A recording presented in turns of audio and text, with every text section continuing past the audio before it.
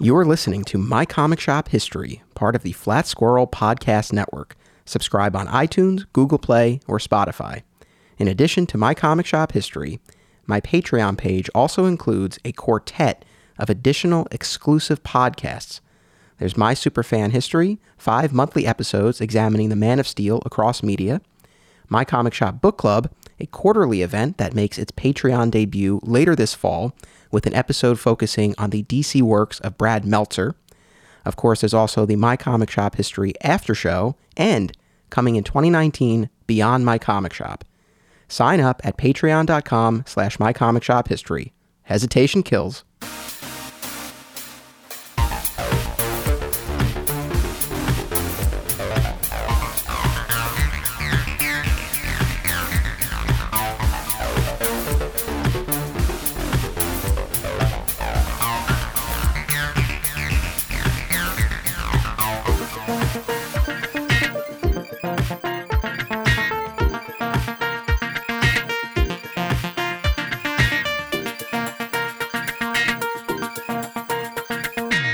Welcome to My Comic Shop History. I am your host, Anthony Desiato. This is our post-New York Comic Con edition, in which former Alternate Realities owner Steve Odo and I recount our experiences on the convention floor and at the exclusive Diamond Retailer Appreciation Breakfast. I am pleased to welcome back to the show once more the retailer formerly known as SCO, Steve Odo. Welcome, Steve. Here I am again. Back again. Oh, boy. 1 week ago, we spent the day together at New York Comic Con. That was fun. It was. We didn't spend much time together.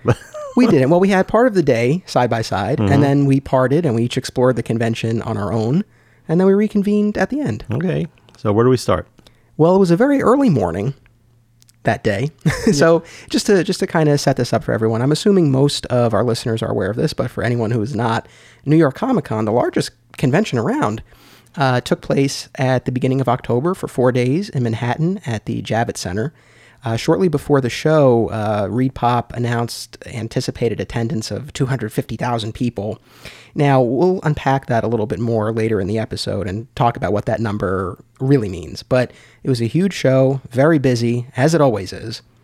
And you and I just went for the 1 day. We went on Thursday, the first day of the convention.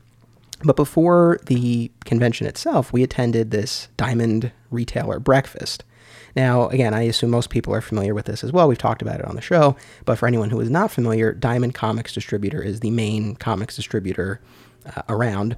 It's not the only one. We often talk about it as a monopoly. There are some other smaller distributors. But basically, if you want single issues of DC or Marvel Comics, you have to go through Diamond. So Diamond, they're the big boys. And every year on the first day of Comic-Con, they host this retailer appreciation breakfast, right? Now, how many years have you attended that? I've lost count. Let's see. Basically, it's sponsored by miscellaneous publishers who decide that they want to help pay for it. They pay for the breakfast, which allows them to, after the breakfast, have a presentation in a large room and a slideshow where they can preview for the retailers all the things that they're planning to come up with in the next 6 months or a year. Major projects, crossovers, and such like that. But usually it's DC, Dark Horse, IDW, Titan, Boom this year, I think. Boom this year, Valiant. And Valiant. Valiant's always there. And Marvel.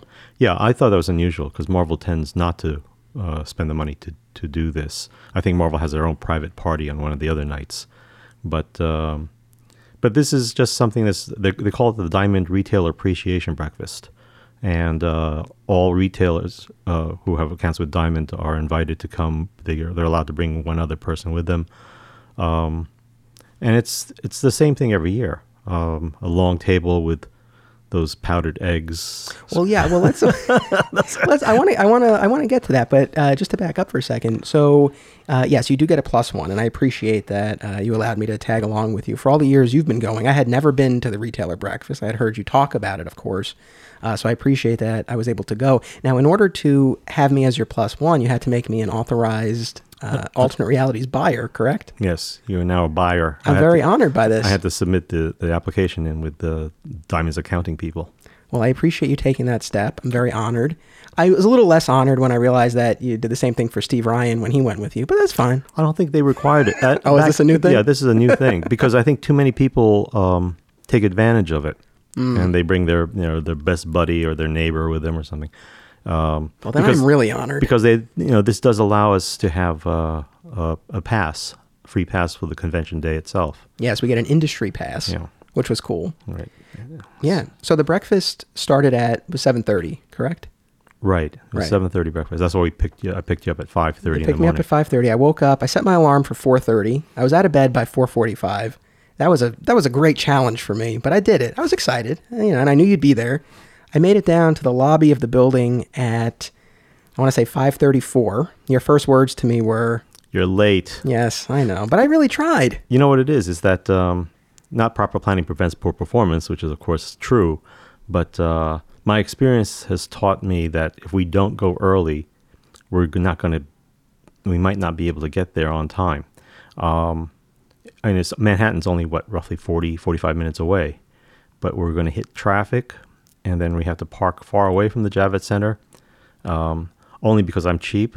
And if you park near the Javits Center, it's going to cost you $40 for the day, and every block further away you get, it gets a little cheaper, so that we were in a place that used to be $20 for the day. This time, I guess they've raised their prices since it's been a year since I've been there. It was up to $25 this time. I mean, I got to say, it was only a few blocks away. I was anticipating more of a walk. It was fine. You remember when I got there, I had to go to the bathroom.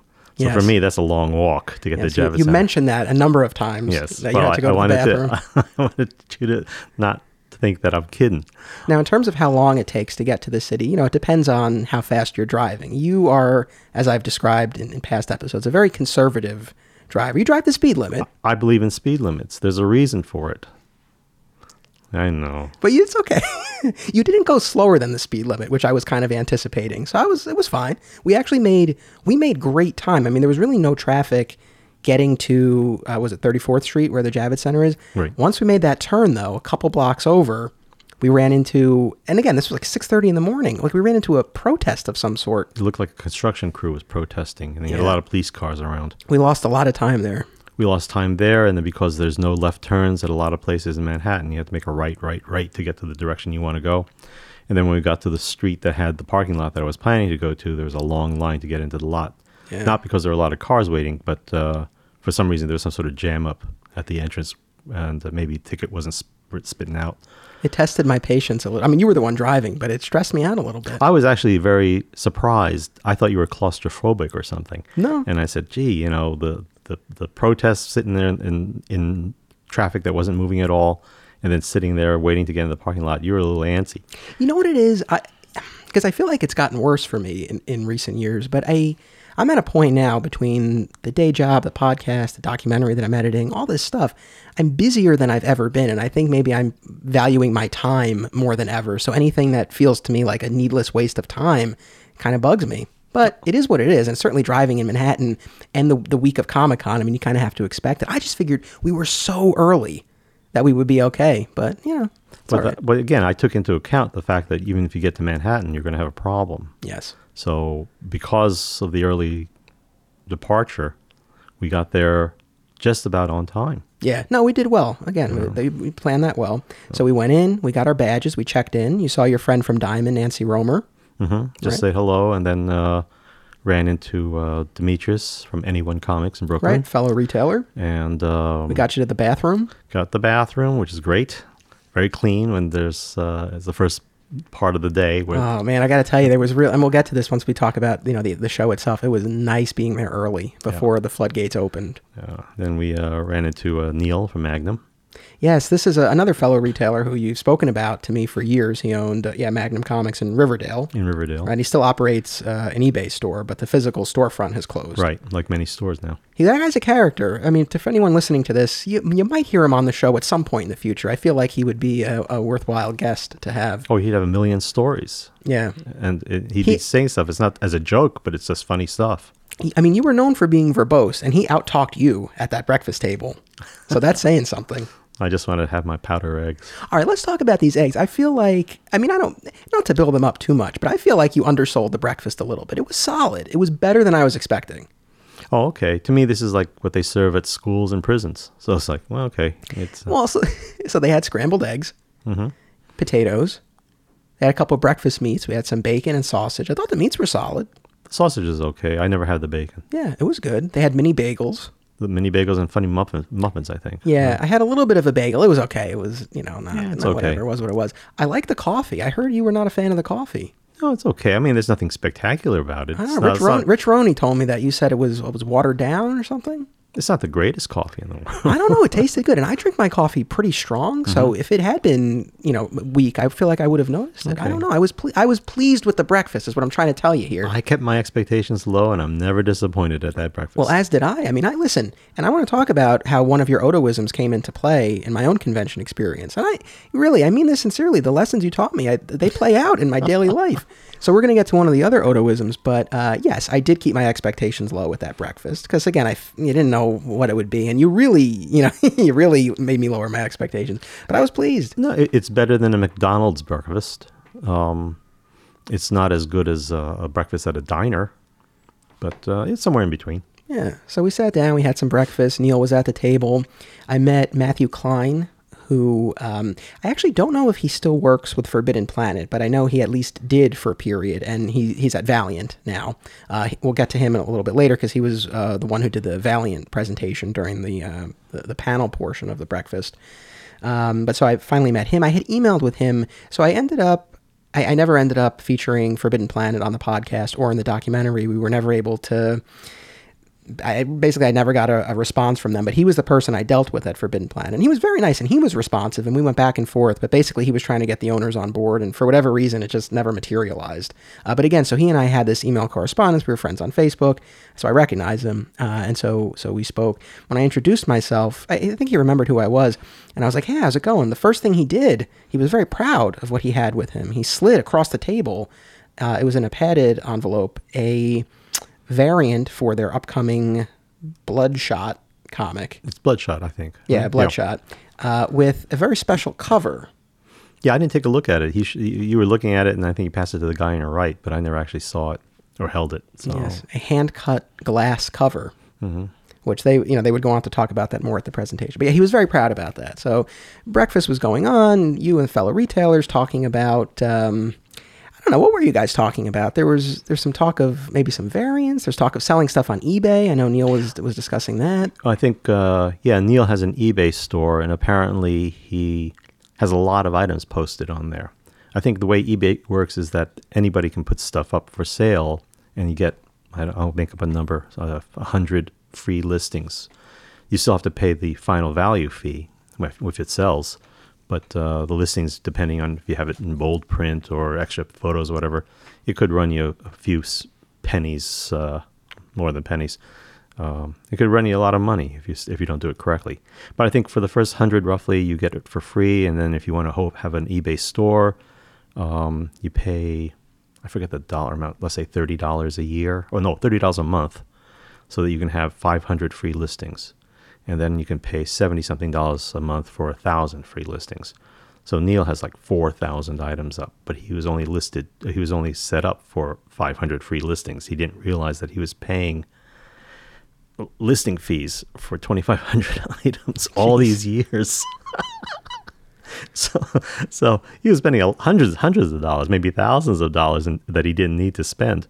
So he finally, I guess, eBay contacted him and said, maybe you'd like to up your status to a premier store or premium store. And so he did. So at least now he's got X number of listings free. Right. And that's when you looked at me and said, how are you doing? And I thought to myself, well, I probably only have the cheap one for 500 listings because it took me forever to get 500. I'm at 470 or something now. And I said, you know what? I better call eBay and see if I can up my not status, but my position to the premier store, and go for 1,000. And I guess this will amuse you. It turns out that I was already a premier store paying $75 a month. There we go. I didn't even realize that I was paying the extra fee for stuff that I hadn't even listed. So at least now, since I'm so close to that 500 mark, I can just go willy-nilly and go crazy. Just go berserk. Yeah, just start listing like crazy and not worry about having to pay extra fees and things after that 500 mark. Was that what was holding you back? before because you thought No, you had it's that just limit? I'm very slow at it because I'm too much detail. But now it's like, one of the things I discovered at the Comic-Con, which I guess we can get to later. I told you I talked to Toy Hunter Yes. and discovered that maybe I should not be so particular. I should just start posting this stuff like crazy at very cheap prices. So, this is going to sound like I'm exaggerating for humorous effect, but I'm really not. It's like if you're selling old TV guides, I mean, you'll explain what was on a certain night and a certain time, right? Like if it was an episode you No, liked. not. Yeah, you're pretty specific. No, with the TV guide, I'll say what the articles are and what the pictorial might be. The Beverly Hills pool of Barbara Eden or something. I'll say that the review of some TV show by Cleveland Amory, I think that was his name, is about the Beverly Hillbillies or something. So that people who are after certain things, Marcus Welby cover or whatever, they are, they don't want every TV guide ever printed. They just want the one of the characters they want. So that's why I try to put a little bit more detail and a lot of photographs so they know what they're getting. And because I don't want to deal with returns. I know. Yeah. So there was that bit of shop talk at the round table during the breakfast period. We saw Mark Hammond from All Yeah Comics. Mm-hmm. He's been on the show before. I have to say, given how many retailers I've met now through my travels, I was anticipating that I would see some more familiar faces at the breakfast. But other than Mark, there really wasn't anyone I knew at the breakfast. Well, there used to be some, I mean, there still are a lot of retailers, and I don't know a fraction of them. But I think my observation when we first entered, I keep mentioning this table with all the food out. In past breakfasts, there were always two long, large tables of food set up. And you had dealers on both sides of each table filling their plates. When you turn the corner, this large open area used to be filled with those big round tables and seating eight or 10 or whatever each. And the place was packed. What happened this time, the first observation was that there was only one long table of food. And then when we turned the corner, maybe half the space had the round tables. So either a lot of retailers decided not to come, or a lot of retailers don't exist anymore. One of the guys that I was expecting to see, I can't remember his name, Robert something, from Jersey. He was at everything that I've ever attended for Diamond, and he wasn't there. So that's a sign. I know he closed his store, but he was, again, like some of the others, just working out of a warehouse or doing mail order or something like that, or he had his handful of reservists that he would order for. But I have a funny feeling it's just an observation. Right. Interesting. One last note on the food. You gave me a hard time for having breakfast at home before I left. We were invited to a retailer breakfast, and you eat before we go. That's like saying, well, I'll have dinner before we go out to dinner. Now, listen, a couple of things. First of all, I'm a hungry man. I need to fuel up always. Second, we're gearing up for a comic convention. You gotta have fuel. Okay. Third, and going back to what we were discussing before, you told me how bad the breakfast was, so I didn't know how much of it I'd even eat. I guess, again, my experience is that if you fuel up too much and have too big a breakfast at the free retailer breakfast, maybe halfway through the convention, you'll feel like you have to go to the bathroom, and you really don't want to be using the stalls. Right. Well, that's just furthers that I was justified. Well, that's why you don't fill up. You go on an empty stomach, have a couple of candy bars for a little extra energy, and then you subscribe to the Drew Cheskin school of thought. When he was on the show, we did a survival guide episode, and his tip was you bring one of those king size Snicker bars, you pound that during the show, and that'll fuel you the rest of the way. Yeah, because not to knock IHOP, but honestly, every time you go to IHOP or go to the diner and have pancakes, you leave there feeling that it just sits in your stomach and you got to go to the bathroom. And that's the last thing you want when you know you have to walk 25 miles through the Javits Center to look at all the stalls. Yeah.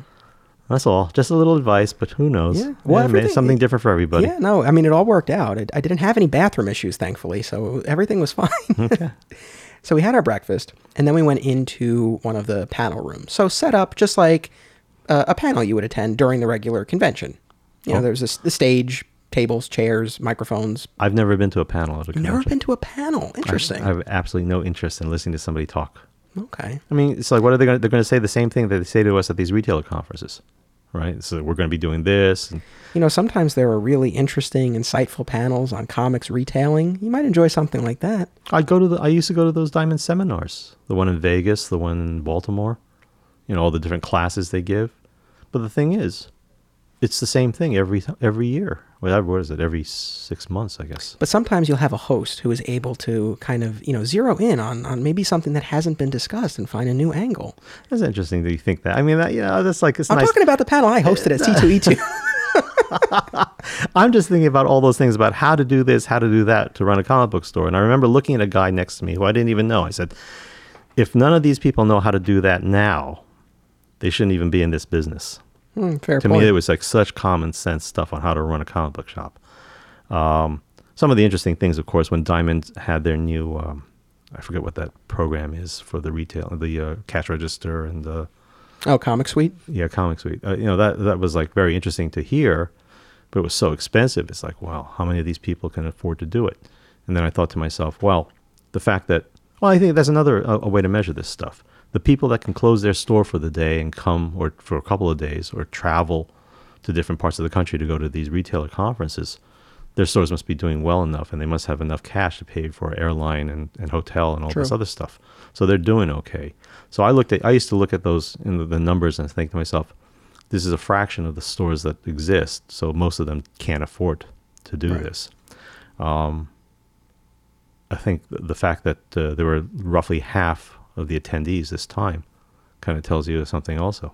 Yeah, no, like I said, that really is interesting. I mean, again, I don't have anything to compare it to. This was the only year I went to the breakfast, but the fact that you noticed a decline is telling. Well, you saw all those empty seats in that big room. Yes, there were a lot of empty seats, a lot of unclaimed freebies. So again, I know, you don't attend panels, but for any of our listeners who do, that's the way the room was set up. So you go in, it looks like a typical panel room. On all of the seats of the chairs, there was a stack of retailer exclusive variants from all of the publishers that hosted the breakfast. Yeah, those are the minor ones. Yeah. The little ash cans and Right. a variant cover here or there that says actually is stamped New York Comic Con. Retailer exclusive. I must admit, there was nothing that I was particularly excited about, although we did have one of our former Alternate Realities customers who requested one of the exclusives, so might have been able to grab a copy for him. Oh. Okay. But again, it was what it was. So, we took our seats, and then Diamond, and then each of the publishers who were the sponsors of the event, they got up one at a time and gave a presentation to the audience. I have to tell you, it was dull as dirt. I said to you, this is where I fall asleep. Wake me when it's over. It was boring. I mean, and I have to say, again, you had described it to me, and so I kind of had a sense going in of what it would be like. I wasn't expecting anything terribly exciting, but it was dull. It was really dull. It was, do you want to describe like what each rep would do when they got up there? It's pretty much a standard form of they have a slideshow set up on the computer, and they'll say, they'll just click through these things, and this year we're going to do this, and it's going to be written by so-and-so, drawn by so-and-so, and let's click on the next picture, and we're going to be having this and that, and it's like, oh God, it's torture. And, it really depends on the presenter. Because that guy from Titan, man, he killed it. I like that guy. That guy had life. He had some signs of life. He actually seemed like he was enjoying himself. I mean, Titan might not be a big name publisher here. It's a British publisher. But this guy comes all the way from England, and he's always entertaining. In the past, he would always tell stories about how he got into comics, how his grandfather would give him his first book, and all this kind of stuff. And he's always very nice and grateful. He seems, he's very happy to be. He really is happy to be there. And he seems genuine. Yeah. Everybody else is like, okay, we're going to be doing this, and we're going to have this fancy cover and blah. And really, all the others put me to sleep. I'll tell you, years ago, Bob Wayne from DC was also very entertaining, and everybody loved Bob Wayne. He would come up, and there'd be lots of cheering, and he would go through his things, and it's almost like he didn't take it seriously, so he knew that, this is what it is, and we'll have a good time with it. I think the Marvel guy, who has been around a long time, as I think I mentioned that he looks a lot older than he did the first time I saw him a decade or so ago. I think he gets a lot of grief from the retailers. So I think he was just happy to do his presentation and then get out of there without fruit being thrown at him. Yeah, well, and he was anticipating a cameo appearance by writer Donny Cates that did not come to pass. I don't even know who the guy is. I know. I know you don't. But yeah, he was teasing that, and unfortunately that didn't happen. But yeah, I mean, so for anyone who's attended a panel, a DC or Marvel panel where they're, hyping their upcoming projects, it was very similar to that, except often at those panels, you'll have creators on the stage as well, right? So the moderator will say, this is what's coming up, and then the writer of what they're talking about will give like a little snippet about, their creative process or what fans could look forward to, things like that. So it was sort of like the fan aspect was more removed. It was more technical almost. Like this is what's coming out, when it's coming out, this is who the cover's by, with some exceptions. Like again, the Titan presenter was very animated and very passionate. One thing that struck me, again, I don't know that I was necessarily expecting anything different, but I was struck by the fact that there were no scoops, like there was no inside information given to retailers. It was basically everything that they were talking about were things that were already announced. Yeah, but retailers can't be trusted. Well, I know, there is that. But I guess, one instance that really stuck out was during the DC presentation, they put up the promo art for the new Young Justice series. But of course, they didn't identify what it was. You just saw the art. There was no title. There was no other information. And they were like, stay tuned there later. Were silhouettes. Yeah. No, that was a different one. I think okay. that was Guardians or something. Okay. The Young Justice one, you actually saw the characters, but there was no information. And they were just like, stay tuned for an announcement later today. And then sure enough, later in the day, at one of the DC panels during the regular show, they announced that Brian Michael Bendis was bringing back the Young Justice series with the original characters as part of a new imprint that he's curating featuring DC's younger characters. So again, there was like this hint that something was coming, but they really weren't giving you any inside information or anything like that. Mm-hmm. So yeah.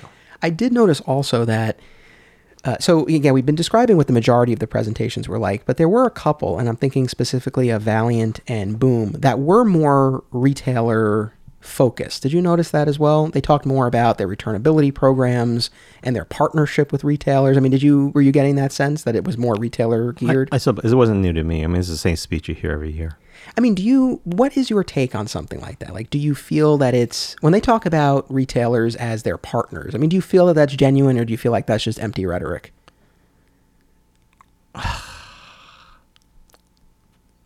Not to get political, but speak your mind, man. It reminds me a lot of like when a Republican says, I'm really for this, and they're really not, but it keeps the Democrats buzzing about, gee, maybe, this last one with Kavanaugh, it's like, gee. Oh, you really are getting political. Yeah. Right? Is Collins going to turn on her party, or is Jeff Flake going to stand up for women? And in the end, they all vote for the party line anyway, so it's a bunch of crap. Same thing with the comic book thing, it's what are the publishers going to say? They're all going to stand up there and say, thank you, we had a great year, it's all thanks to you. And but it's like anything else. You figure behind closed doors, they're saying, Jesus, I hate those retailers. Yeah, and I have to say, I mean, I found, we talked about the Titan rep, and he did seem more genuine, at the Valiant presentation and Boom, those two in particular, they did talk more about the retailers. How did they come across to you? Well, I mean, let's face it, they're not. You ever watch the Academy Awards or the Emmys? Oh, I sure do. You know how the presenters come up and they have this their little banter. Yeah, sure. That's what it was like to me. It's like these they haven't practiced their lines.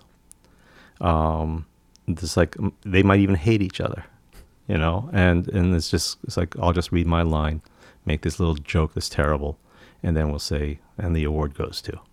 And that's what it felt like to me. I think the Valiant guy, the fellow you were talking about with his glass cover. Yes.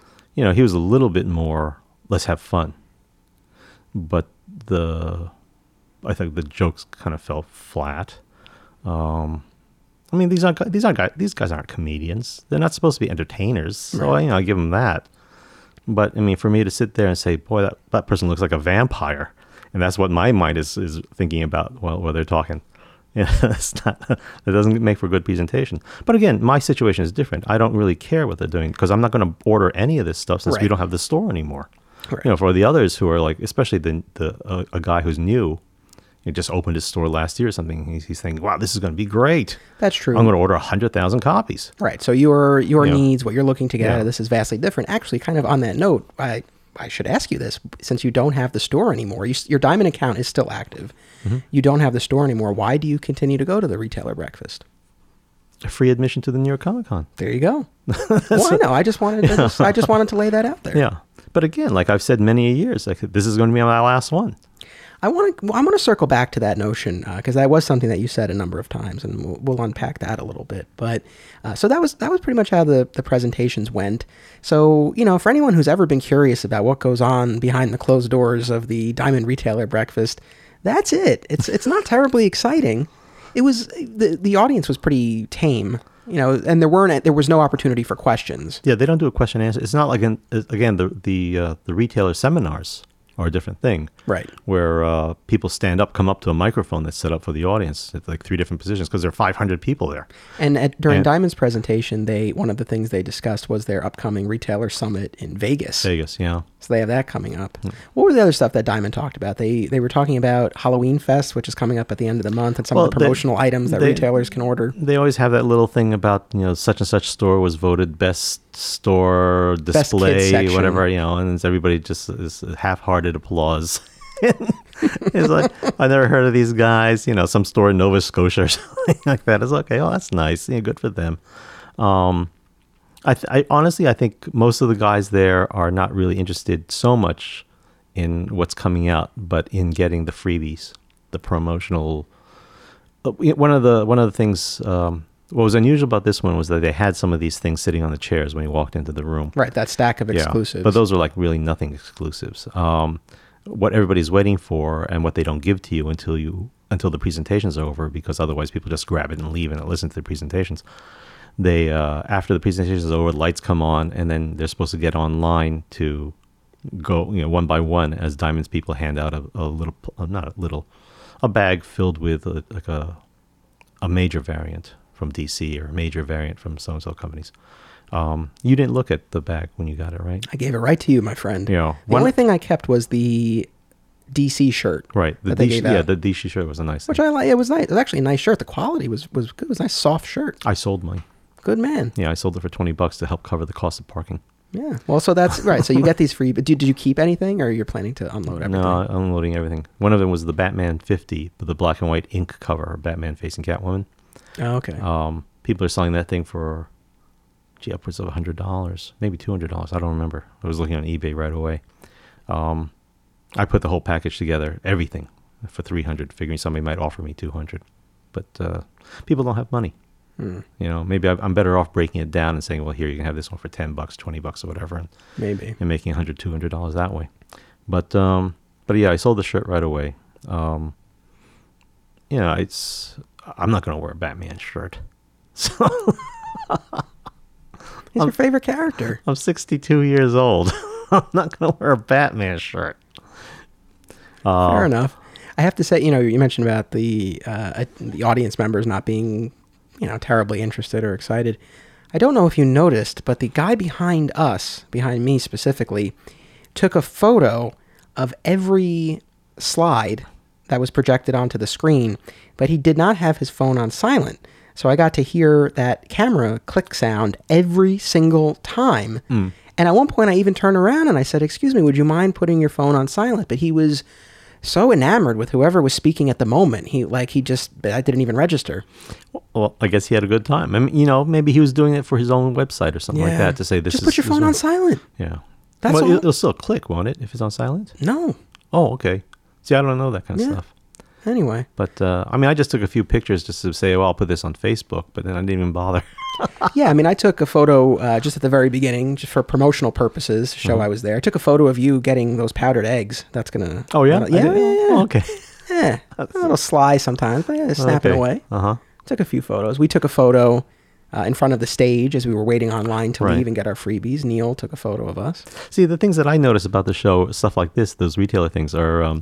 you know how they said, well, we're going to try, the first row will stand up and come get their stuff, and then the next row, we're going to do it in order. Yeah. And the second the lights went on, it was like a mass. It was like not a riot, but it was controlled chaos. People didn't want to wait. Yeah. And that's like, when they first announced that first let's get online, I thought, oh, it's like, who came up with this idea? It's not gonna fly. Yeah, it went pretty much the way you would expect. Yeah, all of a sudden we're all online and we're all getting it one at a time, and then it's back to the bathroom, and that was it. That's true. So that was the retailer breakfast. Was there anything else about that portion of the day in particular that you wanted to talk about? Anything else that you think listeners would be interested to know? I feel like we kind of hit all the bases. Yeah, like I said, I think I'm surprised we're doing a podcast about it, because to me it was pretty much the boring part of the day.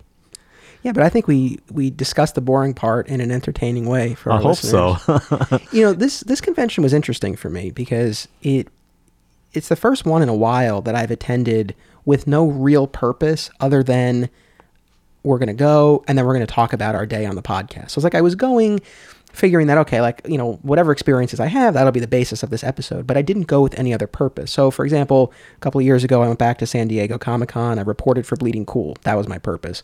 Last year at New York Comic-Con, Steph and I cosplayed. That was a way different experience. Garden State Comic Fest over the summer. I went. I did some filming for my comic shop Country. C2E2 back in April. I went and I hosted that retailer panel. So this was the first time in a while that I went with no purpose other than I'm going to walk around, see who I see, and then we're going to talk about it. And it was interesting. I ended up giving myself a couple of missions just for something to do. The funny thing is, it reminds me of when we first got to the parking lot and the attendant asked what time you're leaving, and I said 5:30. The look on your face, not that I was horrified, but the look on your face is like, I can't believe we're going to be here the whole day. Because I guess you thought, I didn't realize this, my impression was then that you believed that we would have the breakfast, finish at 10, maybe walk around 11 o'clock, 12 o'clock and get out of there. I wasn't thinking that early. I figured mid-afternoon was kind of what I figured. I knew... But again, though, and we ended up leaving, 3:30 or so?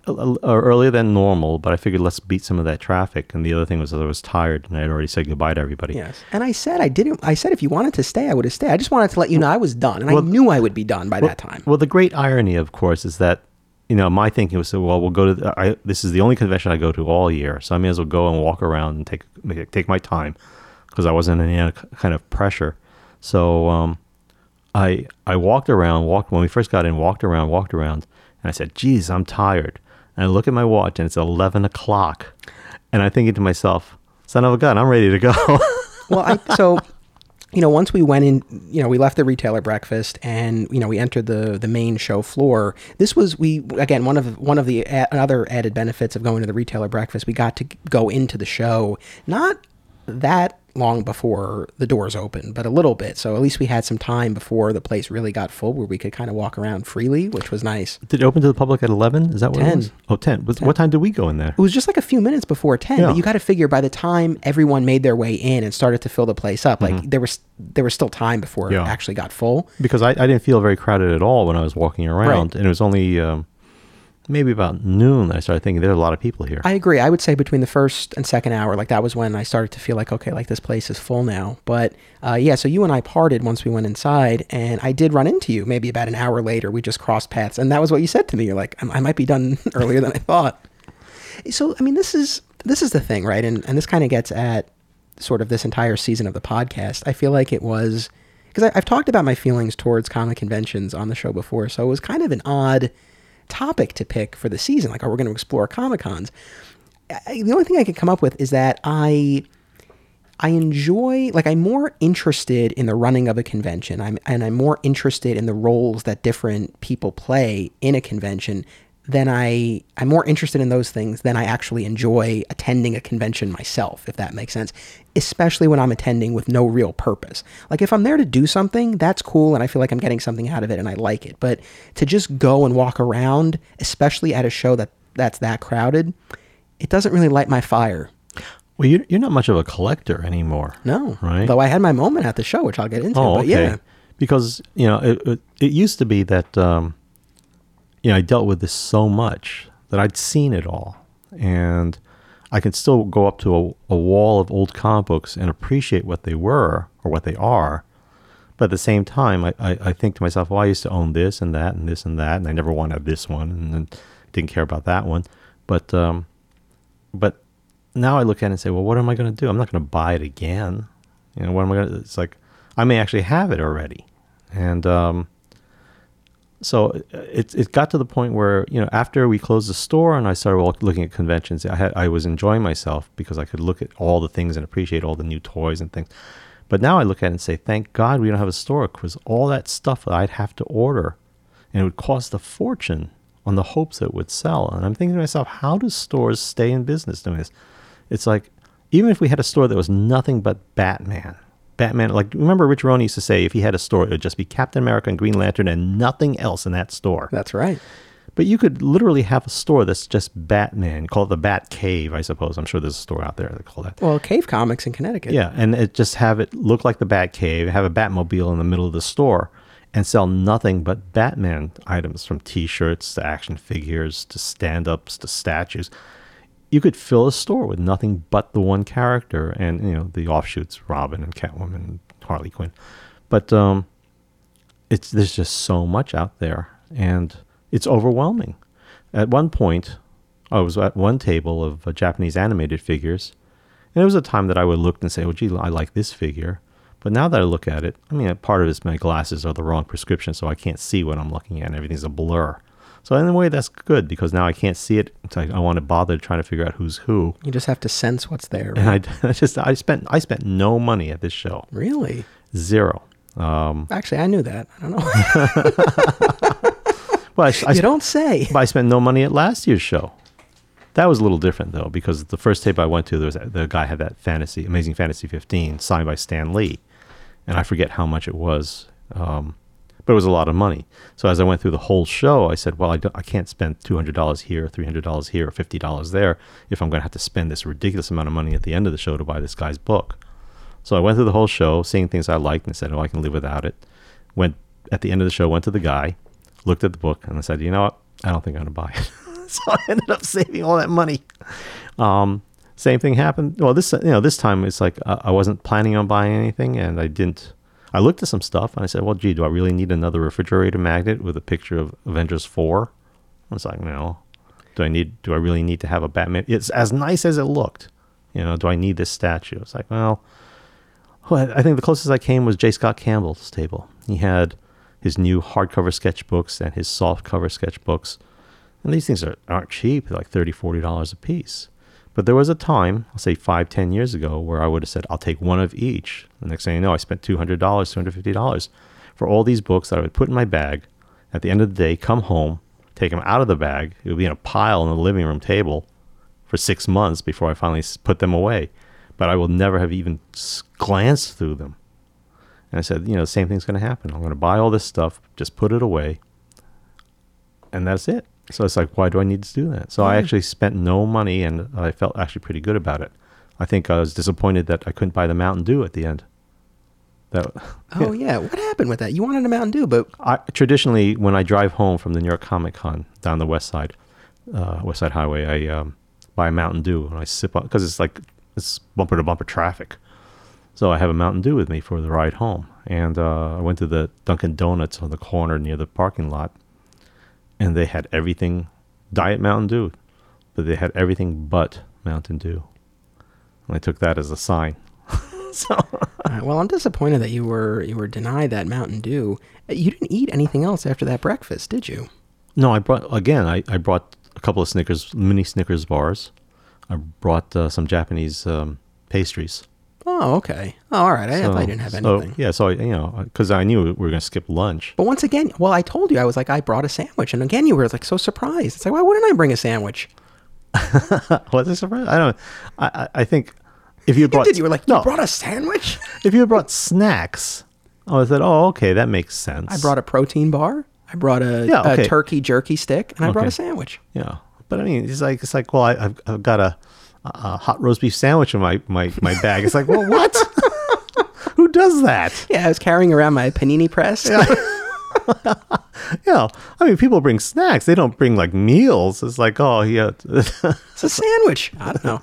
Burger, fries, and a side of whatever. I needed it, though. It was a lot of walking. And I mean, like, It's again, always a lot of walking. and I exercised, but I was tired, man. My legs were sore. Really? Yeah. Oh, then you're exercising your arms, but you're not exercising your legs. No, I do legs. Actually, that might have been part of the problem because I had a pretty hardcore leg workout a couple of days before, and I was still a little bit sore. So I think that might have compounded the issue. But so you ended up not buying anything. Did you have? Because again, like this was the part of the day where we were separate. I mean, we crossed paths the once, but other than that, like we were just exploring on our own. And so I'm just curious, did you have any goals going into the show in terms of anything you wanted to buy or people you wanted to see or items you just wanted to see? Like any goals going in? No, well, I mean, there are the handful that I want to see, and that's about it. You know, I look at the walls now of all the comic books and original art, and the price is so high that it's ridiculous. I'm never going to spend that kind of money on this stuff. And again, it's because of my time. You know, I bought original art sketches when they were like $5 to $10, $5 for a head, $10 for a full body. Yeah. The expensive guy was $25, and the ridiculous guy was $50. Neil Adams. So He had quite the installation there. yeah, On the let's main face it. floor. I mean, for him, he's drawing money. You know, now you want a sketch by Adams? I don't know, what is it, $250? It looks like crap. So you know, again, you used to buy your published pages for $60, and those same pages are, I don't even know anymore, $5,000, $10,000 each. Well, it depends. Well, John Byrne X-Men pages or something like that. Sure. You know, it's Alex Ross. Yeah. Well, I mean, yeah, those. Yeah, those things are crazy. Those are in a whole other. You know, league. but I'm looking at other stuff that's like, oh yeah, I remember this cover from Justice League in the '70s, and it's like $2,000, $3,000, and it's not that good. And, so that's why I'll never buy that. I'll never buy these comic books again. When I'm looking at a book that I bought for 12 cents, that it's in terrible shape and it's $100. Right. So I said, you know what? So you just walked the main. I went to talk floor? to Heritage, and I went to talk to Nancy Right, Diamond at the Diamond booth. and Joe Verinault of JHV Associates Investments. I've known Joe Verinault for decades. You know, when I was just a nobody buying comic books, he was the dealer that always had great stuff at a decent price. And you know, he's again, I describe Joe as one of the few people I trust in this industry, retailers, because a lot of them are not that great. Yeah, no, I know. You know, That's it's all business. very It's high all praise. business. It's all business for everybody. I understand that too, but at the same time, it's like I told Joe and I are the same age. I said years ago, my family knows that when I die, they're supposed to contact you to sell my stuff. And Joe's response to that was, "We're the same age. If you're dead, I'll be too old to care." Years ago, actually, I introduced Anne to Joe Verinault. Your wife? Yeah, and I said, he's like the only person I trust in this business. And Joe said, "That's like saying this is Miss Congeniality at a pirate convention." So, but he's a good fella. I mean, again, my goodbye was, I know, you know, realistically, I've seen a lot of death in the past 10 years. And I know that there are a lot of people who are younger than us who are dying. So at this point, it's like, you know what, I got to start seriously taking care of things that need to be taken care of. And I realized that there are situations where I'm not going to see these people ever again. So since this is going to be my last show, I at least wanted to let Joe know how much respect I had for him. On this note of saying goodbye, though, you mentioned earlier that, you know, you've been saying for a little while now, each time you go, that it's going to be your last one. I mean, how likely is it that this truly was your final New York Comic Con? It's pretty likely because at this point, you know, with Diamond, I keep the account open, but I have to order stuff every month. I'm finding it more and more difficult to come up with the minimum I need to order. Last month and this month has actually been pretty tough. At this point, my son doesn't want the big Godzillas. So, you know, suddenly it's like an extra $100, $200 I'm not spending that month. Actually, a really quick side note here, but one of our patrons, one of our Flat Squirrel VIP patrons on the My Comic Shop History Patreon page, he wanted to know what your thoughts were on the trailer for the new Godzilla movie, King of the Monsters, I think it's called. Have you seen it? I think I have. That's Fat Godzilla. Okay. Right? It's the American one. Yes. It's Fat Godzilla. That's all my son and I went to see it, and it's like, oh, that's all I could think about. It's ridiculous. But, you know, it's better than nothing. Yeah. All right. So you're not even ordering the Godzilla stuff. Well, I show it to him. I said, "Do you want this?" And I used to buy this stuff, and I'd show it to him, and he'd say, "Thanks, Dad. You don't have to do this for me anymore." So I said, no, we'll keep getting it. Well, I can still get this at wholesale. But now, like, the garage is full. The warehouse is starting to overflow with this stuff. And so it's like, he doesn't want it. And I figure at this point, instead of spending hundreds of dollars on this stuff every month, I may as well just say, well, he won't sell it until he decides it's time to sell it. But most times, like everything else that we buy, it's like in a box and it gets stuffed in the garage or a corner. And Right. again, that's why I don't buy the books and I don't buy a statue. Every statue I have has never been displayed except for the one that I think Anne knocked over. Oh, God. But so you're finding it harder to hit that minimum. So you think there will come a point sooner rather than later where you just close the account? Yeah, I mean, I still order stuff for Oleg, who still loves his Star Wars statues. But at the same time, Oleg's not a young guy anymore, and Yeah, one of our alternate realities regulars, massive Star Wars fan. yeah, there's going to be a certain point now that he's retired. It's like, well, what's he going to keep going for at this point? And then so if you close the account, and obviously then you're not getting in to New York Comic Con through the Diamond Retailer Breakfast, you think that would be it for you Yeah, as far as attending? I hate jumping through hoops. So this whole thing of trying to get tickets online or paying such a premium that it makes no sense to me. Fair enough. So I can live without it. And I can still go to some of the smaller shows, I suppose. Well, on the one hand, part of me feels that you will continue to go, but at the same time... You thought I wasn't going to close the store. That's exactly where I was going with that. So, yeah, you know what? This might have been your last New York Comic Con. If it ends up being your final New York Comic Con, did you say everything you needed to say to the people you needed to say it to? Yes.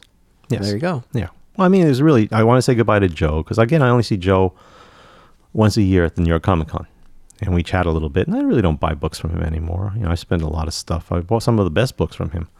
But we're both at that point in our lives. It's like, this is what the real world is like. It's like we're lucky to be where we are now. And, again, if you see one more year, that's pretty good. But if you see 10 years, that'd be fantastic. 20 is a bonus. Said goodbye to Nancy Romer, who we all adore. Your Diamond rep? Well, she's head of all the Diamond reps. Okay. She's actually pretty high up. But was she your individual one for a period? Or No. No, she was okay. No, she was in charge of the Plattsburgh warehouse, Plattsburgh, New York, upstate, where it's just nothing up there. But then she moved down to Baltimore and worked her way up, and she's actually big. She's a big deal with Diamond.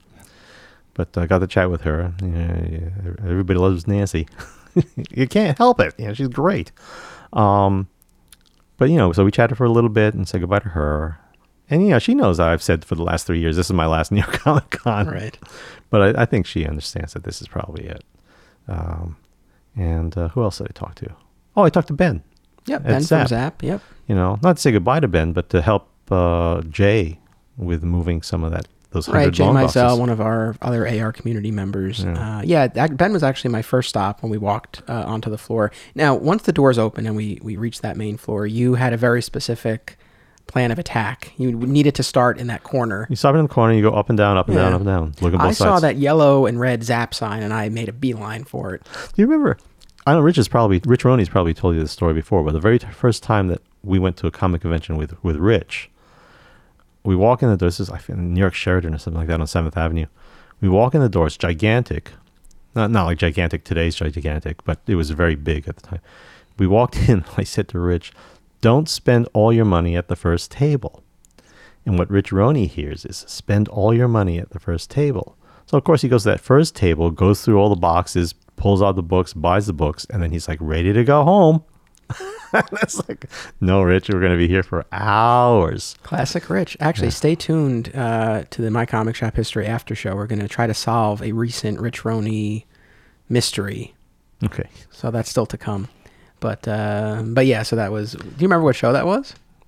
I don't know. Probably Creation. Oh, okay. Creation So that's really going back. Yeah.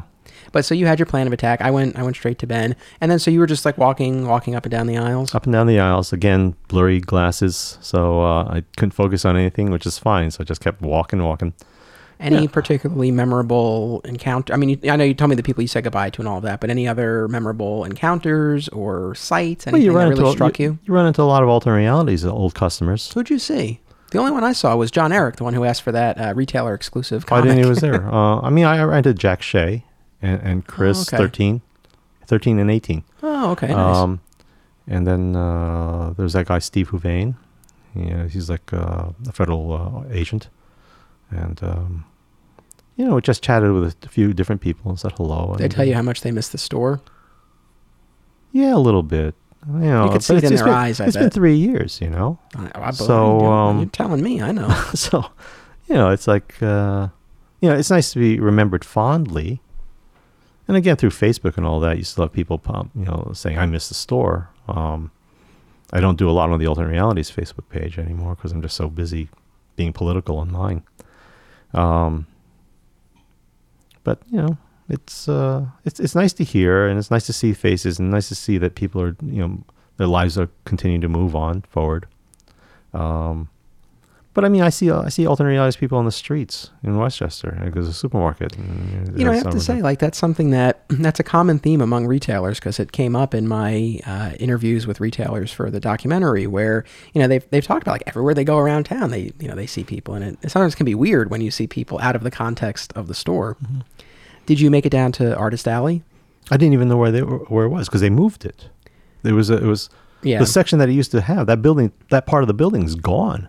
It's under construction or something, right? They have like the old that alley and all that. It's yes. all gone. It's like holy mackerel. So it was downstairs as it was last year, but it was in a different spot downstairs this year. There was more room. It was definitely more substantial this year. Okay. Well, I know that you said that Brandon was on the list, but Brandon was on the list, and he was. Yeah, he was there. Oh, I didn't see him because I didn't go to Artist Alley because again, it's almost not embarrassing, but I hate to. Aside from the crowds, and you're like trying to elbow your way in to look at the guy's portfolio, at this point, it's like, I'm not going to buy original art. And again, there was an old Chiller theater that Rich and I went to at Rutgers University in their gymnasium. It was before it was a big deal. And they had a lot of, not Playboy models, but scream queens who would be sitting there with their, table full of, they're all very, dressed very nicely, lots of makeup. They're very beautiful women. Big table full of like black and white and color photos of them from different films that they're in. Sometimes they're nudes or whatever, but they're all sitting there hoping that you would come over to the table and chat with them. They could smile at you and get you to buy a autograph photo for whatever it was. It could be 5, 10, maybe now it's, at the time, maybe expensive at 20. God knows what the people charge now. I think it was like $50 to $100 for a photograph if you're lucky. And then the big star's a couple $100. So, but again, for me, it's like my days of collecting autograph photos are long gone. But you don't want to make eye contact with these people when you're walking down. And same thing now with the artists, especially ones who have no crowd around them. When they're just sitting there because they're really not a big name. Right. It's tough. And, we actually talked about this on the last episode of My Comic Shop History. I had a couple of New Jersey-based comic book creators, who are really trying to get their foot in the door in the industry. And, we talked about how, there's that certain cost-benefit analysis they have to engage in when they're deciding which shows to go to because, they're not really at that level where they're getting invited to shows. So they have to decide whether it's worth the expense to buy the table, and then of course to the travel expenses and everything else as well. So it's tough. So I know as you're walking up and down Artist Alley, you see all these people here. Kind of what their goal is for the weekend, and what they're going through. And if you're not interested necessarily, I know it can be a little tricky to navigate. Oh, it's very. I mean, every aspect of this hobby, this industry is tough. Whether you want to be a writer or an artist, it's like there's so much competition, and there's a lot of there are a lot of very talented people in this business. Sure. And like anything else we were talking about earlier, there's like also a lot of it's who you know. Yeah. So you could be the best artist in the world. You could be the best writer in the world that came up with the secret of the universe, but nobody's going to read your script. Yeah. But if you're the cousin of so-and-so who knows somebody and gets their foot into the door so the editor talk to you and maybe throw you a 4-page short story, suddenly you're in the business. Right. Well, in any event, I'm sorry that I missed Brandon Montclair. Brandon listens to the show, so Brandon, I'm sorry I missed you. I hope you had a good one. I think Jen was there. I think okay. Jen took, I don't know if he took both daughters, but I think she made some comment about that. She sat at the table, I guess, when Brandon was taking a break so that she could impersonate Brandon Montclair. Nice. I made 2 stops in Artist Alley. The first was I went up to Peter Tomasi, DC Comics. He was an editor for a long time. Now he's been writing. He did Batman and Robin and Superman and Super Sons and all that good stuff. And I actually met him at a signing at All Yeah Comics a few months back for Action 1000. Yeah. Really nice guy. He wrote the Death of Superman animated movie that came out a few months back, and which Mike San Gregorio and I discussed in the series premiere of my Superfan History, the Superman podcast that I've been doing now. And I walked up, I had to tell him how much I enjoyed his adaptation of the story. And it was lucky. I think I walked by once, and maybe he was talking to someone, and then I took a lap back, and he was free. I walked right up to him. I think he kind of remembered me from from the Oh Yeah thing. But I just told him how impressed I was with how he took the bones of that comic book storyline, The Death of Superman, which was basically the 7-issue slugfest. And he layered all of this emotion and really centered it around the budding relationship between Lois and Clark, and really gave it a lot more emotional resonance. And it wasn't just a slugfest in the movie. It really built up to the slugfest. And once you got to that battle, all of those, the battle felt more earned. And the end, even though you know it's coming, really packed more of a punch. I was tremendous. Again, you know this, listeners know this. Death of Superman got me into comics. It's very near and dear to me. I was so impressed with his adaptation, and I told him that. He seemed to appreciate it. That's nice. That's the sort of thing where, like, that was worthwhile to me. Like, to be there at the show, to be able to have this interaction with him that I wouldn't be able to have otherwise. It's like, yeah, I could tweet him. I don't know if he would see it. I don't know if he would respond. We're not going to have that face-to-face moment. But it was genuinely, it was really nice. So that was something that to me was worthwhile.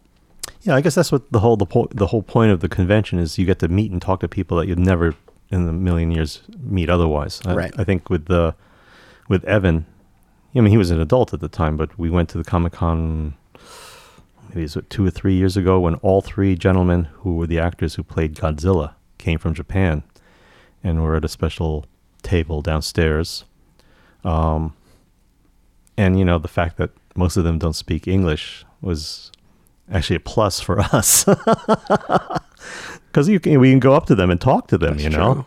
So... yeah, you have the competitive edge. Yeah. So, I mean, obviously there were Godzilla fans there, American Godzilla fans, who were just happy to shake hands and take pictures and get autographed photos of the Godzillas that these guys were in the costumes for. But we got to chat a little bit. And then and Evan got to have... They were selling what is it? It's called a yukata. I don't know what you call it. It's not a kimono, but it's just a light jacket. But it was a special... convention special that they only sold at the Godzilla store, I guess, in Tokyo. And so he got it, and he got it autographed on the back of the shirt, the back of the yukata by all three gentlemen in Nice. Japanese. Cool. So again, that's something you'll never be able to get, and one of them has passed away since then. But the original, but he actually had that thing framed, and it's like the prize piece of his room. Yeah, no, that's really cool. Obviously that was a great thing, because all the other stars is like, there are a lot of movie stars and TV show stars that you say, gee, I like that show, and it'd be nice to meet them. But now it's like ridiculous to do that, to get online and have to say, well, only here from 2 o'clock to 3 o'clock, and you have to pay the ticket in advance for $120. It's like, ah. We talked about this in the car. On the ride down there, that's something that I can't bring myself to pay to take a photo with anyone, to be honest. For people who are into that, like, it's cool, and then you have the photo and you can post it or do whatever with it. I get it, and that's exciting, but I don't know, that just doesn't appeal to me. And we talked about how Dean Cain was there, and I grew up watching Lois and Clark. I'm a fan. I enjoyed his portrayal of Clark. It's like he's someone I would like to meet, but not. I wouldn't pay money to take a photo with him. I wouldn't pay money for an autograph. I did watch, because Dean Cain and Terry Hatcher did a Lois and Clark panel during the convention. I forget which day it was, but there was video of it online, and I watched that over that weekend. And it was cool to see them talking about the show. Both of them seem pretty thirsty for a revival of some sort. They both seem very into it. Very into the prospect. I mean, the show ended on a cliffhanger. It did not have proper conclusion. So I don't remember how it ended. Spoiler alert for a show that's been off the air for decades. But it ends with Lois and Clark finding an infant in their living room. And they don't know who he is or where he came from, Uh-huh. and that's it. Oh, okay. So, I mean, there's definitely, a conclusion that we never got. So that's the sort of thing, not to get too off track here, but with all of these revivals and everything, I'm a little wary of them generally. I feel like I can get behind it when there's truly a reason for it, like it did not have a proper conclusion, and or all of the original participants are available and willing, and there's truly a worthwhile story to tell. If that's the case, then I'm cool with something like that. But in any event, that was what they talked a lot about on the panel, sort of their willingness to do a Lois and Clark revival, and what some of their ideas would be for it. So kind of all building off of that child that they found at the end. Yeah, I get the feeling if it weren't New York Comic Con, if it was something smaller, and there were the guests there, that is something you would say, "Gee, let me get online for this." Yeah, I would have gone to the panel, to be honest. So I didn't do I didn't go to any panels at the show. Again, I didn't, and I wouldn't do any autographs or photos. Like I said, I was down in Artist Alley. I saw Tomasi. I told him about how much I enjoyed the animated movie. Stopped off to see V. Ken Marion. We had a nice chat. He did one of the Kickstarter reward sketches for the My Comic Shop Country Kickstarter. Drew Cheskin, our mutual friend, he selected that reward. It was a Wonder Woman sketch. Ken did a great job with it. He's had it for a while. We were finally able to connect. Now I have it. It's in my possession. I texted Drew today. I'm like, all right, it's in the Westchester County, so it's almost there. So we'll get it to him soon. So I stopped by to talk to Ken and get the sketch, and that was a lot of fun. So he had seen the series premiere of the new Titan show that's going to be on the DC Universe streaming app. He was invited as a DC Comics creator to the premiere. I think it was the night before the convention or something like that. And he spoke very highly of it. Okay. Well, I look forward to it. I mean, I don't not watch these shows. I enjoy them, but I don't expect them to be Emmy-winning or Academy Award-winning things I know, that are going Steve. to be low expectations. But it's entertaining. So, I mean, I guess I didn't take it. Honestly, about this convention, I didn't take advantage of the things that they did offer. I didn't look at the program when I got it. I probably should have. Then I would have seen, some of the Doctor Who people were there, and I guess River Song was there. So I figured, I would have liked to have met her, but I don't think I would stand online for an hour or whatever for it. There's an actress named Alicia Witt who. She's on a lot of Hallmark romances. I kind of like her. But she was on, A Walking Dead, and she was on Supernatural. Oh, sure. Yeah, no, I know what you're talking about. You know Supernatural, right? I sure do. Okay, she was the girl with the eye patch. Sure. I just saw that the other day, and it's like, oh, you know what? As soon as she was on, and it's like, oh, you know what? If they're going to kill her off at the end, I'm going to hate this episode. Well, everybody dies. Yeah, well, eventually. But well, on that show especially. Yeah, but again, spoiler. She survived that episode. I don't know if she comes back. I'm still working my way through this thing. It was season 11. I don't even know. They're going into season 14. Oh, okay. Actually, by the time this airs, the season 14 will have started. Oh, okay. I'm actually a season behind myself. There's so much. But anyway, so I've been, for the past couple of years, 3 years, I've been trying to catch up on Supernatural. But again, Alicia Witt, she was not on the guest list, but I heard later on that she was there. And I said, cool. And not for her Walking Dead appearance, but and she's also a singer.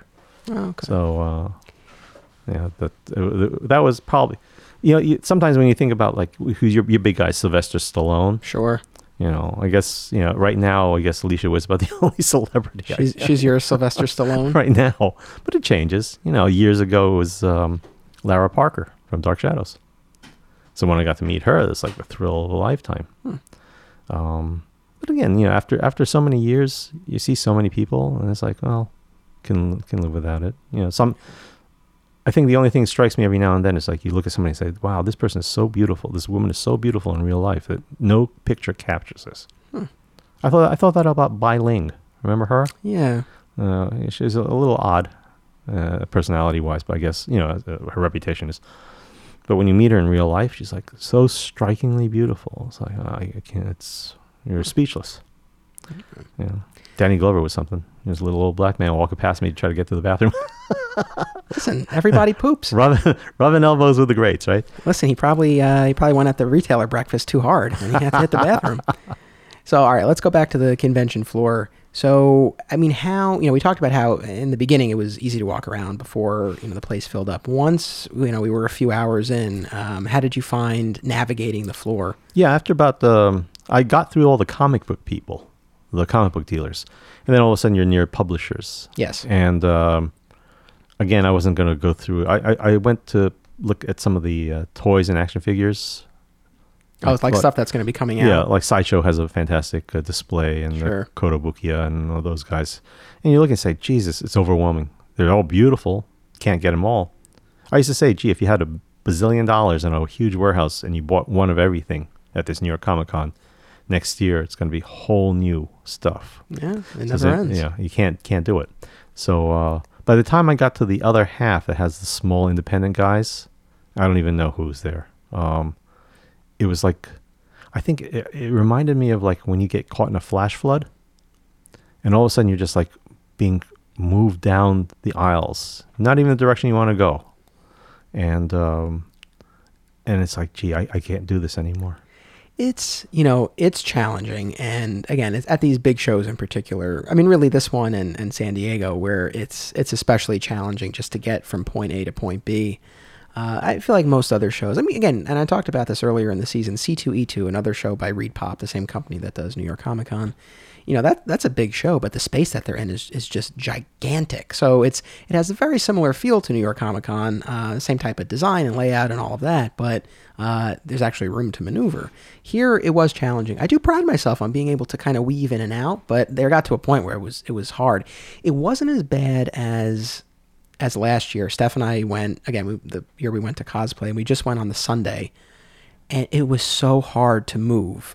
Even at the busiest point on Thursday, it wasn't quite as bad as it was on Sunday last year, but it was hard. I think it depends on what part of the show you're in. I think... yeah.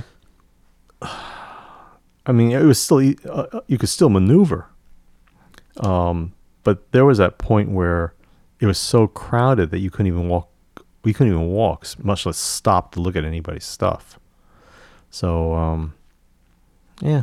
I mean, again, I've seen most of it before, and there are things I have absolutely no interest in. I'm not going to buy swords. I'm not going to buy corsets or pop. I don't collect pop vinyls, and there's so much of that. Speaking of pops, but on a positive note, those damn pops. We love the I love the pops. Did you see our buddy Chris Wilcock at Undiscovered Realm? I didn't even see his table. They were all the way against the wall. Okay. I mean, again, it's so many people. But we want to give them a shout out. They are actually one of our sponsors this season. So we'll do an in-show shout out to Undiscovered Realm. They were set up at New York Comic Con, as they set up at conventions, across the country. You can also visit them in person in White Plains, or buy from them online, undiscoveredrealm.com. They're your go-to place for any pop or gaming needs. They're where I get my pops, and there's really no higher recommendation than I could give. What more do you want? Okay. Listen, when a new Power Rangers pop comes out, I'm texting this guy. I'm like, do you have it in yet? He has it. He puts it aside. Mm-hmm. He comes over to podcast. He brings them here. Get home delivery. Wow. It's like, I'm not promising that for others. But, again, whether you hit them at a convention or online or in person, I do encourage you to check out Undiscovered Realm. And, we thank them for their support. I'm sure. So I saw them. Yeah, I'm sure there are a lot of other dealers, and it never even occurred to me that they'd be there. But because of the mass of people, I just try to bob my head above the crowd to catch some air. Yeah, I mean, so during that initial period where it wasn't too crowded, I was walking up and down, mostly in the vendor area. I didn't make my way over to the publishers and the other booths until a little bit later in. So for the most part, I was where the vendors were. Again, Ben was my first stop. I walked by the Archie booth. I saw Mike Pellerito, president of Archie, Mark Hammond, who, in addition to being the owner and manager of All Yeah Comics, also works for Archie. Saw them real fast. We really didn't speak. They were in the middle of something. And then, of course, I stopped by Chris's Undiscovered Realm booth. They have one of the the biggest pop booth displays that you'll see at the show. But you're right. I mean, pops abound. I mean, they're at a lot of vendor booths, and even booths that aren't don't specialize in pops still have at least some. I mean, they're all over the place. Yeah. As you talk about that, I was thinking to myself, I went over and I talked to Mike Pellerito for a while. But we don't talk about comics. And I suddenly realized that all the people I go to visit, we don't talk about comics. We talk about the stock market. We talk about family health and all kinds of other things. But it's I used to joke that like Joe, he's been doing it for a long time, selling these things. He only does 2 shows a year, but he does most of it by mail. But given a choice, if you said, well, do you want to go to this convention or do you want to go play poker or fantasy baseball? He'd rather talk baseball. Well, we talked about this all the time with the AR community, right? Even though we all met at a comic shop and bonded through a shared love of comics, those Saturday night dinners, there was usually very little comic book talk. I mean, we would talk about the comic book related movies and TV shows, but not a ton of comic talk. I mean, I guess you kind of have that, the foundation of that, and that's what initially brings you together. But, when it truly is an actual friendship, you're not limited to just talking about things that, the common interest that you have. That's what's interesting about their, what do they call it, book club that they have. Right. The alternate certain members of our community, they have a book club going on. Yeah. I mean, do they actually sit there and talk for 5 hours about whatever comic book was assigned? I couldn't tell you, but I doubt it. But, as far as how many people were at the show, I mentioned at the beginning that number that ReedPop announced is 250,000 people. I was reading an article on ICV2 today. They were kind of breaking down the entire New York Comic Con, and we're talking about that number in particular. And so apparently what that refers to is, quote, every fan interaction with the brand, but more specifically, tickets sold. And since they don't do weekend passes anymore, I think there are actually like very, very limited weekend passes, but generally they don't do those anymore. So you have to buy tickets for each day. That number includes every ticket bought. So people who bought 4 tickets, that counts as 4, even though it's one person. Right. So when you see like the 250,000, it's not that there were actually 250,000 people. 250,000 attendees. Right. Yeah. So, but it's not that. So if you're going by the tickets, I suppose. It's still I'm not trying to diminish it. It's still a significant number. Because there's no way to know if the guy bought all 4 days, but he could only go one and then pass it on to the next guy. So there's that. But I mean, it was, it was packed. I'll be honest. I felt my mood change as the day went on. Like in the morning, mostly I was tired, man. It was an early morning and that breakfast was boring. And I was just fighting to stay awake. The first couple of hours of the show, as I was walking up and down, and it wasn't too crowded yet, like I felt good. Like I had a smile on my face. Like I was letting people go ahead of me. Like I was not in a rush. I felt good. As the day wore on, though, I got more tired and there were more people. Like I felt my mood worsening to the point where, when 3:30 rolled around and I texted you, I'm like, I'm good to go. I thought your mood was worse when we got there and there's the construction company protest. And I said, well, okay, it's all downhill from here. Well, all right. Well, so let me talk about the really the big piece, other than the breakfast, really the big piece of my convention experience. I hunted for back issues for the first time in a really long time. Because again, I had no other purpose. And as I was walking up and down, I'm like, what am I doing here? I was like, I needed a quest of some sort. So I mentioned before that I'm doing this My Superfan History show talking about Superman, comics and TV shows and movies and merchandise. And the next episode, which is going to be out the first Wednesday of November, is a book club discussion of the Alan Moore classic, Whatever Happened to the Man of Tomorrow. Recorded it already. My guest was Andrew Proto, former AR customer. Okay. He came over. We recorded. I'm really happy with the episode. I think people will enjoy it. But so I recently reread Whatever Happened to the Man of Tomorrow in trade paperback form. And just enjoyed rereading it, enjoyed talking about it. And I kind of had it in my head, even before I got to Comic-Con, I kind of had in my head, like, it'd be kind of cool to get the single issues. For one thing, we're only talking 2 issues. It was a 2-parter. So it was a very, very minimal, self-contained back issue hunt. And, as you well know, and as listeners know, I mean, it's a different experience when you read the original issues versus reading them in trade. You can see, the quality's not going to be as sharp, but, you can see the ads for other books at the time and for products that were coming out at the time. And you just, I think, get a little bit more of a sense of the, the flavor and the context of when the book came out. So I was like, I think it'd be kind of cool to do this. I looked them up on eBay and I saw that they weren't going for a tremendous amount of money, maybe 10 or 20 bucks each, something like that. It was very manageable. So I'm like, all right, I think this would be a nice, easy back issue hunt. Like, I haven't done this in a really long time. Part of it was I just kind of wanted to prove that I still had it in me. So that was sort of what was motivating me for most of that show as I was going to the different vendors and flipping through the back issue bins. And I found both issues relatively quickly too, at different booths. Did you know the issue numbers? Or Yes. you just figured it's the tail end of the run? No, I knew that. I had the numbers. Oh, okay. So there was one booth, and I don't remember the name of it, but for anyone who was there, if you were doing any shopping, you would probably remember it was the booth that had all of the comic book sets. Like they had miniseries and like entire runs. You know, like if a book ran 100 issues, they had all 100 issues packaged together. I noticed them, yeah. Yeah, so the booth with all the sets, they also had, individually bagged and boarded back issues. So that was where I picked up the issue of Superman.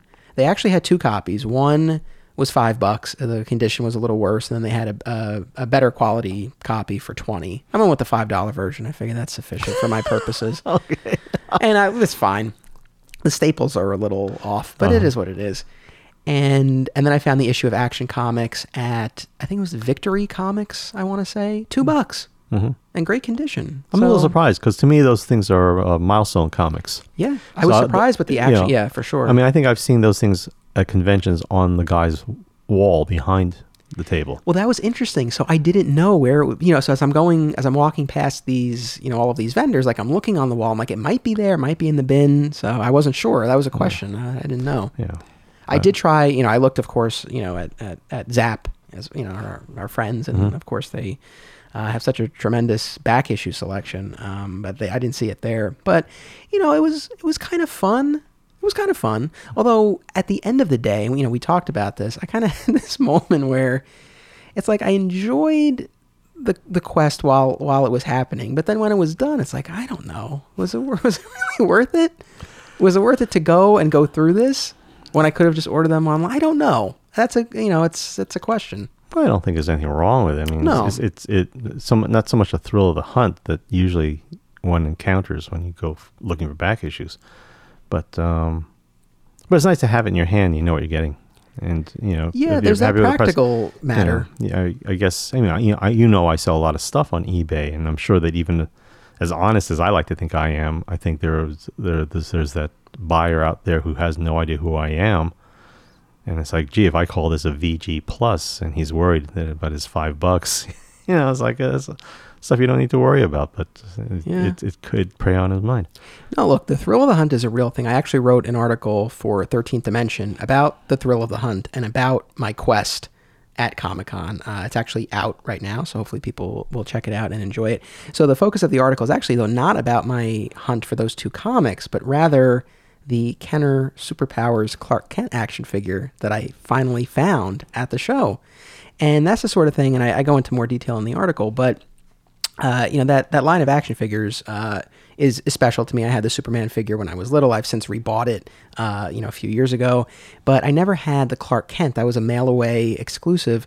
And it's the sort of thing where I see it on eBay all the time, and I'm always kind of tempted to order one. But as you said before, like I'm not that hardcore collector anymore. So I've been content to just kind of wait and see if I came across one in the wild. And again, I wouldn't say I'm actively hunting for it, but it's the sort of thing where if I see a vintage toy booth, I'll take a look, kind of always in the hopes like, oh, maybe they'll have it. And sure enough, I found it at one of the booths. I don't know which booth it was. I actually don't know if it was Toy Hunter or something else, but they had a bunch of vintage toys, like all in the original packaging. And then they had some cases, wooden cases with glass covers of various superhero lines. And one of them was Superpowers. There was a whole case of loose Superpowers figures. And dead center was the Clark Kent. Still intact, bright, paint looks great. When you squeeze the legs, the arm move, that super action thing still works. So I was thrilled. And going back to what I said at the beginning, the Odoism, hesitation kills. I went for it. I saw my opportunity and I bought it right away. Have you had that much trouble finding it? In person, yeah. Yeah, really? Okay. Like I said, it's not like I go out of my way for it, but like when I'm at these conventions, I mean, I do look. Oh, okay. Because I feel like I've seen it so much that it's like, oh, it's there. That's why, to me, it's like, well, you're lucky because you're just limiting yourself to Superman and Superman related. So maybe you'll go for a Luthor or something like that. But well, so I found the Luthor at San Diego Comic Con. I've picked up Green Lantern and Flash from It's Vintage in Mendham, New Jersey. Okay. He's the one who's I posted the photo with his collection, the owner, his personal collection. I mean, he has all of them multiple times over, as well as customized versions of them. Like, it's insane. It's amazing. And he has a few of them for sale at the store, so I picked up a couple there.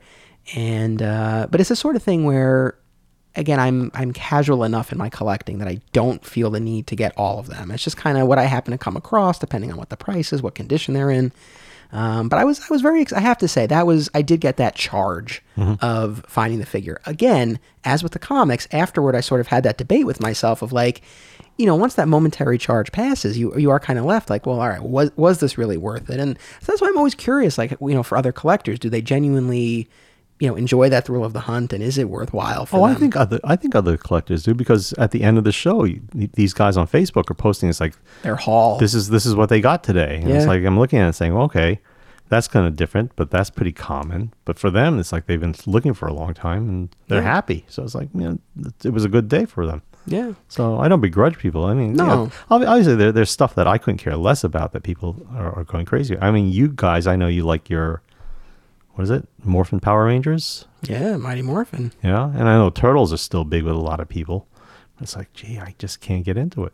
And, well, look, I mean, it's a generational thing. It's like what you grow up watching. I mean, if I... Well, I appreciate it. I mean, like, Frank Rucco or Rucco, I don't know how you pronounce it. Yeah, man, he's been on the show. Yeah, he is, how is it pronounced? Rucco. Rucco. Okay, I always said Rucco. But anyway, he's a big G.I. Joe guy.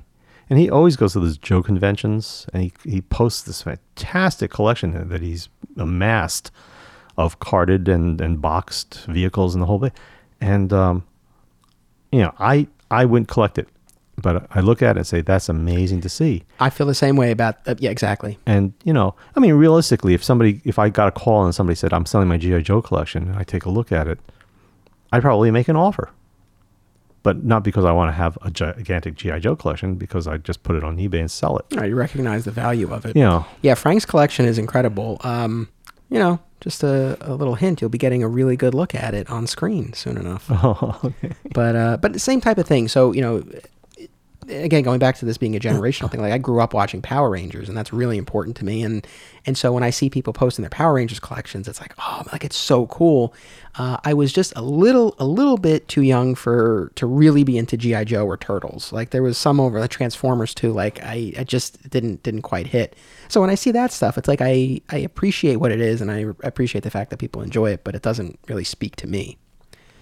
So, but yeah, I mean, certainly finding those Superman issues and finding that action figure, I mean, it was cool.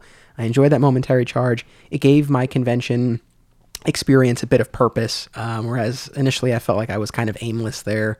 And again, it was cool to see, our friends there. Although, I talked about this with Ken. Ken was the main person I was able to actually have like a few minutes with, and we actually had a conversation. With most of the other ones, and the vendors in particular, it's like they're busy. So it's like at best, it's like, hey, how's the show going? See you later. That's really all it is. It's nothing really of substance. So again, I feel a little bit empty sometimes when I just have those fleeting encounters, but it's still nice to see them. And again, to have that opportunity to see Ken, who I don't get to talk to in person all that often, to see a Peter Tomasi, who I'm never, I rarely have that opportunity either. It was cool. So I really enjoyed those pieces of the day. Again, everybody gets something different from the show. Yeah, exactly. Yeah. Was there anything else that you wanted to say about our New York Comic Con adventure? Let me think. Would you say we took Comic Con by storm? I think that's probably overselling it. Yeah, I think it's overselling. So I talked about Zap. I went to talk to him about Jay's stuff. Right. And, again, because he does buy a lot of stuff, he's interested. Talked to Jay about it today. As is typical, Jay is, man. So I don't know if that's ever going to happen. Let's see. I think a special shout out to people who do cosplay. I think they did a really spectacular. I mean, there's some amazing costumes out there. People really take the time, and maybe they've worked on it all year long. But when they appear in costume, it's fantastic. again, it's like anything else. You know, you look at a piece of original art and you say, my God, to have the imagination to be able to draw this, it's amazing. So there's a lot of talent out there. There for sure. You look at the statues and the action figures. Again, for me personally, I don't think I'd ever want to spend the money to buy them, but at the same time, you can't deny that these are some of the most beautiful pieces of art and work that I've ever seen. I don't know what else to tell you. It's there's just so much to do there. I don't have the energy for it anymore. You always wear comfortable shoes, and it's not going to be enough. And it was my last one. I'm glad I went. Glad I got to see the people I wanted to see. Actually, for me, I mean, I'm glad I was able to go and look at this stuff and say, I don't need to buy this anymore. For me, that it's a good way to shut that door so that I can open the door to sell all the stuff that I've been accumulating for 60 years. So, the store's open for business. Well, I'm glad you enjoyed your experience. Thank you for allowing me to tag along. I had fun. If this truly is your last one, I'm honored that I got to share it with you. Yeah, we'll see next year, right? Yep. I see you at 5:30, 5:34. But yeah, no, and just kind of to build off on what you were saying, I mean, I concur about the cosplayers. Buddy of mine, Justin DeVoe, he was on the show last season. He does an incredible Lobo cosplay. He debuted it at Comic-Con last year, and then we did an episode talking about it, and he's done it at a number of shows since. He was back this year. And I'm seeing him on all of these, photos of him on all of these lists on websites all over the place. Like, it's really cool. He's posting with comic creators. It's really cool. And actually, the next episode of My Comic Shop History is going to be about cosplay. There is a woman, she does an Agent Carter cosplay, among other characters. So she's going to be on the show in 2 weeks, and we're going to talk about cosplay. Because it really is a fascinating piece of this convention puzzle. And really, the artistry and the passion and the commitment that you see in these cosplayers is really something. Yeah, I mean, to have to, especially some of those big, bulky costumes, to have to walk around. People don't understand how hot it gets under that stuff. Yeah. Or you have these gigantic wings. So I'd be afraid to bump into somebody and they destroy my wings. So yeah. It's like, that's other things that people don't think about. And, shout out to really shout out to everybody, but, to the vendors as well, because it's, it's not easy. I was really thinking about this, especially in the context of the Pops. And, Chris Wilcock, he'll be on the show again for the finale. And so this is kind of a question that I want to pose to him because, for the Pops in particular, we talked about how prevalent they are now at these shows. I feel like it must be harder and harder to make your booth stand out. So that's something I want to talk to him about. But again, there's so much going on. It's a sensory overload. It's really an experience. Yeah, sensory overload. That's the word. Yeah. How tired were you when you got home? Yeah, it didn't really hit me till later. I mean, considering I woke up at 4:30, it probably didn't really hit me. I wouldn't have gone out to do a marathon, but it's just, to me, just another day. But I know that I'm older and I'm tired.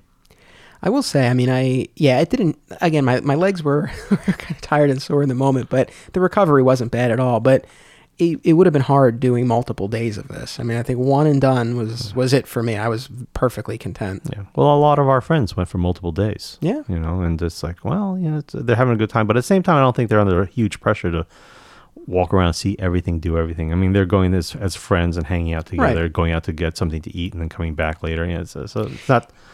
It's not I won't say it's not a business thing, but right. No, it's true, and right, exactly. Not so much a mission. It's just it's like going to a playland or something like that. Yeah.